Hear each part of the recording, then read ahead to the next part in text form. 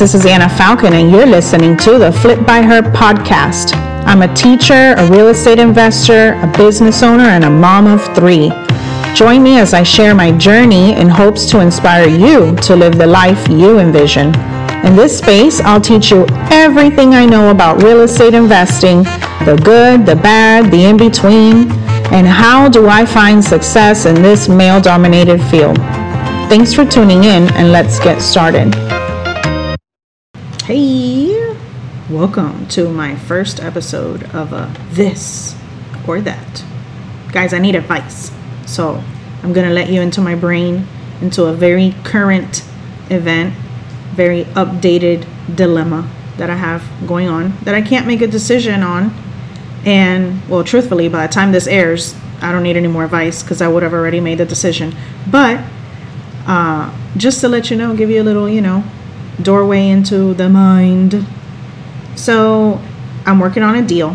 I'm actually closing on this house next week. It's a deal that just fell on my lap. It's a great deal. And I have to be creative with how I pay for this house. So this house is, first of all, 1 block away from a major university in my area. This house is like 5 minutes away from my house, which I love buying my properties in my own backyard. I love it. That's how I self-manage. That's how I do all this work that I do and saves me all this money. And, helps my bottom dollar. So I love that it's so close to me. I love the location that it's in. Super hipster student, vibe. And the ARV is great. Okay, it's really, everything about this house works. Everything. So the key is, how do I get money for this house? Because as we speak, I am in the middle of a very expensive flip. My most expensive house and my most expensive flip to date. And so this deal fell on my lap. I can't let it go. So I need to make it happen. So I'm going to share with you, and you guys think about it. And what would you do if you were me? What would you do to fund this deal? So here we go. This purchase price for this house is $32,000 plus my closing costs. I'm going to take on all the closing costs so that the seller pays nothing out of pocket. All she has to do is show up to closing, sign, and that's it. That's all she has to do. So this seller is an elderly person. They've had this property sitting for many years, at least 7 years. It's just been sitting. It's been taking on water. It's been vandalized. A huge tree fell in the backyard. There's damage to the roof. There's damage to framing. The whole house is a full gut. It's a 6-bedroom house. And it's going to be perfect for student housing like I want to do. Or, I can just flip it and I can make really good money on it too. But I need, like I said, $32,000 plus closing costs for this house. And all my money is tied up on a flip that I'm currently doing. So, some people are, don't over leverage yourself. Okay. I don't want to take on a partner for this deal. I don't want to take on partners anymore. But I don't want to take on a partner for this deal. And I don't want to go to a fix and flip loan. But I'm going to tell you the 3 different ways that I can get this thing. And then you tell me which one you would pick. So here we go. This or that. My first option is I have a retirement plan with the state of North Carolina because I was a teacher and I have money in that retirement plan. Okay, I have $27,719.63 in that retirement plan that is held at the pension at the state level. So I can withdraw that money and withdraw that money, cash that check. Now if I apply for a refund to take that money out, which I can use to buy this house, then North Carolina will keep 4% of it and the federal government will keep 20% of it because the money that's in this account was pre-tax dollars. It was coming out of my paychecks before taxes were taken out. So if I withdraw this money, I would have to pay from it 24%. That means that I would lose $6,652.71. Okay, so it would leave me approximately $21,000 that I can use to buy this house. Okay, now I do that. I also forfeit my years of service, and I forfeit any chance of claiming this when I actually retire. But I don't care, because my retirement is my real estate investment. So I don't care about having a pension, and I don't care about having none of that. All right, because I am effectively working to my retirement right now as we speak, as right now that I'm 37 years old. Okay, so I don't care about withdrawing this money. The question is, should I give 24% of it right away to the feds? I'm leaning towards no, but I could also use that money to get this house. The other option that I would have is I can pull it out of that state plan, which, if you're asking, well, how much interest is it generating? It's growing at 4% per year. 4%, that's what it's growing at. So I can roll it over from that plan to an IRA, for example, with like Schwab, Vanguard, whatever, you insert whatever company you want to. I can roll it over. If I roll it over, I lose nothing. And then it can grow in another account. But the question is, once I roll it over to another account, can I withdraw it from that account with a lesser penalty than 24%? That question is still up in the air. And not to mention that this whole transaction could take 60 days and I close next week. All right, so, but that's one way to get money. I can get that money to pay for the rehab of that house. So this option is still viable, because even though I do close on the house next week, I'll just get the money from my checking account, but I'll close next week, but then I need rehab money. So this retirement money can potentially pay for the rehab of that house. So that's an option, is do I tap into my retirement account from when I was a teacher? Okay, that's option one. And if I do, I'm going to lose 24%. Or if I don't lose the 24%, I have to roll it over. And where do I roll it over to is the question. And if I can withdraw it from the rollover later, how much will I lose is the next question. Okay, guys, so that's an option. Option number two is I have my lender that I have trusted already with several deals. I think 5 deals or something now, 4 deals. And this lender, he's a broker, and so he has access to lots of different loan products for investors like myself, as well as conventional mortgages for primaries and such. Okay, so he's a mortgage broker. So his minimum, everybody has a minimum per door. When you're an investor, there's a minimum per door. Okay, so the minimum per door usually is $75,000. Other companies have a minimum per door of $100,000, $150,000, etc. This is for hard money, fix and flip loans. Well, my current guy, his name is Brett. Brett can do a minimum per door of, I think, $42,000.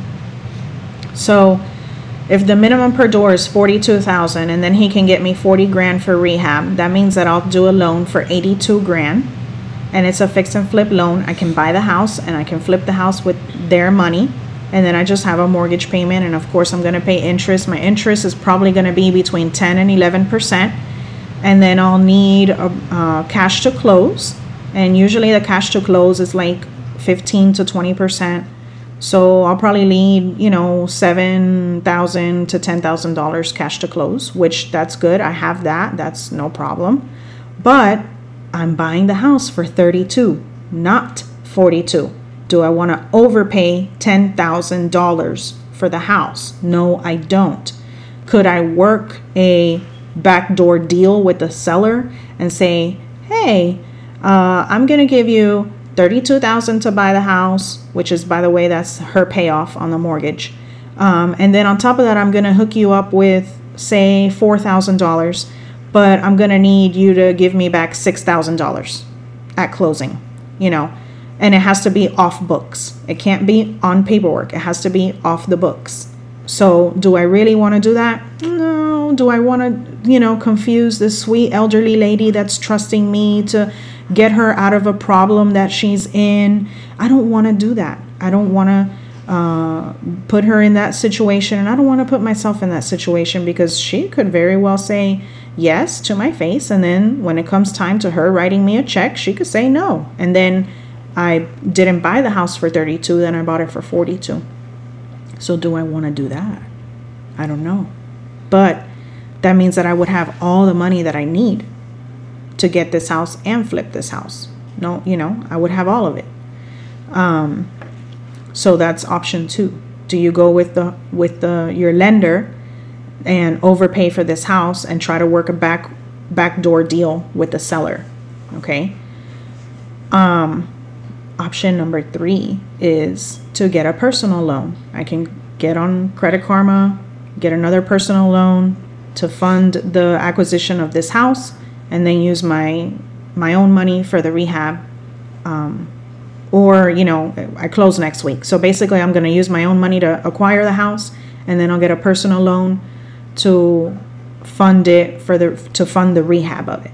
Okay, so the personal loan rates right now, I think the lowest rate that I can get is like 14.41%.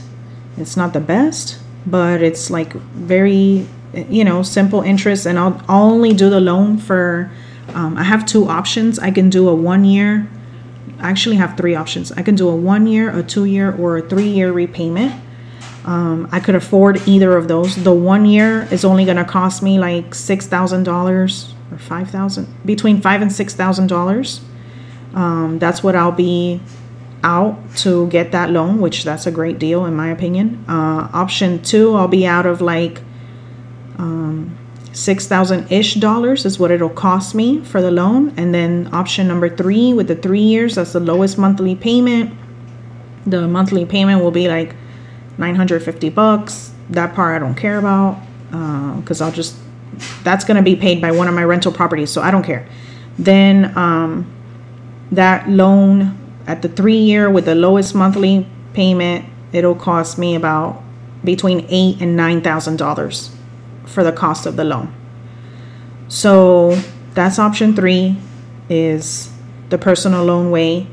I still to this day haven't decided. I close in 5 days. And I still haven't decided, where I'm going to pull money from or like what I'm going to do. Something has to happen. I have to shuffle something. I got to borrow from Peter to pay Paul somewhere. I just haven't decided which way yet. I will tell you, I'm leaning towards the personal loan is the cleanest, I think, out of the 3. And I know I have to take that money out of that retirement account that's only growing at 4%. It's bullshit. It's not doing anything for me. I know I have to pull it out of there at some point fast, because it's just been sitting there. And I quit teaching in like 2020. When did I quit? 2020 or 2021. I quit in 2021. I'm still at the university, but the university doesn't fund my retirement account at the state level, so that's pointless.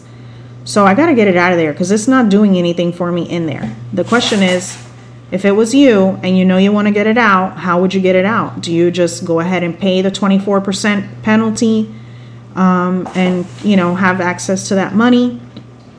Or do you roll it over and roll it over to an IRA and then figure something else out with the IRA? Maybe it's a self-directed IRA. Maybe you guys have more experience than I do in this particular topic, and so please, I welcome your comments or advice. But that's that option. The fix and flip loan at 10% interest plus all the fees associated. That's an option. But then, do I really want that? I don't know that I want that for such a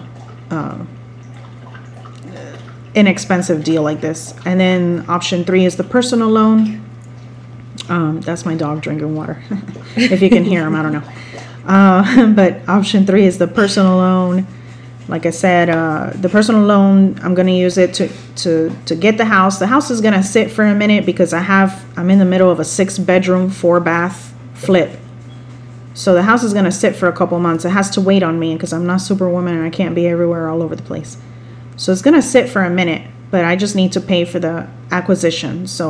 And I have the money for the acquisition. I just need to replenish those funds to keep going on my Arbordale, which I'll tell you guys about Arbordale on a future podcast. But yeah, there's no way that I'm not gonna get this house. I can't let this deal go. When deals like this come, I have to get them, and I don't care what I have to do to get it. I'll move mountains to get it. That's right, I know. When a good deal comes my way, I don't let good deals go. I will do whatever it takes to close the deal. That's the type of investor I am. So what would you do?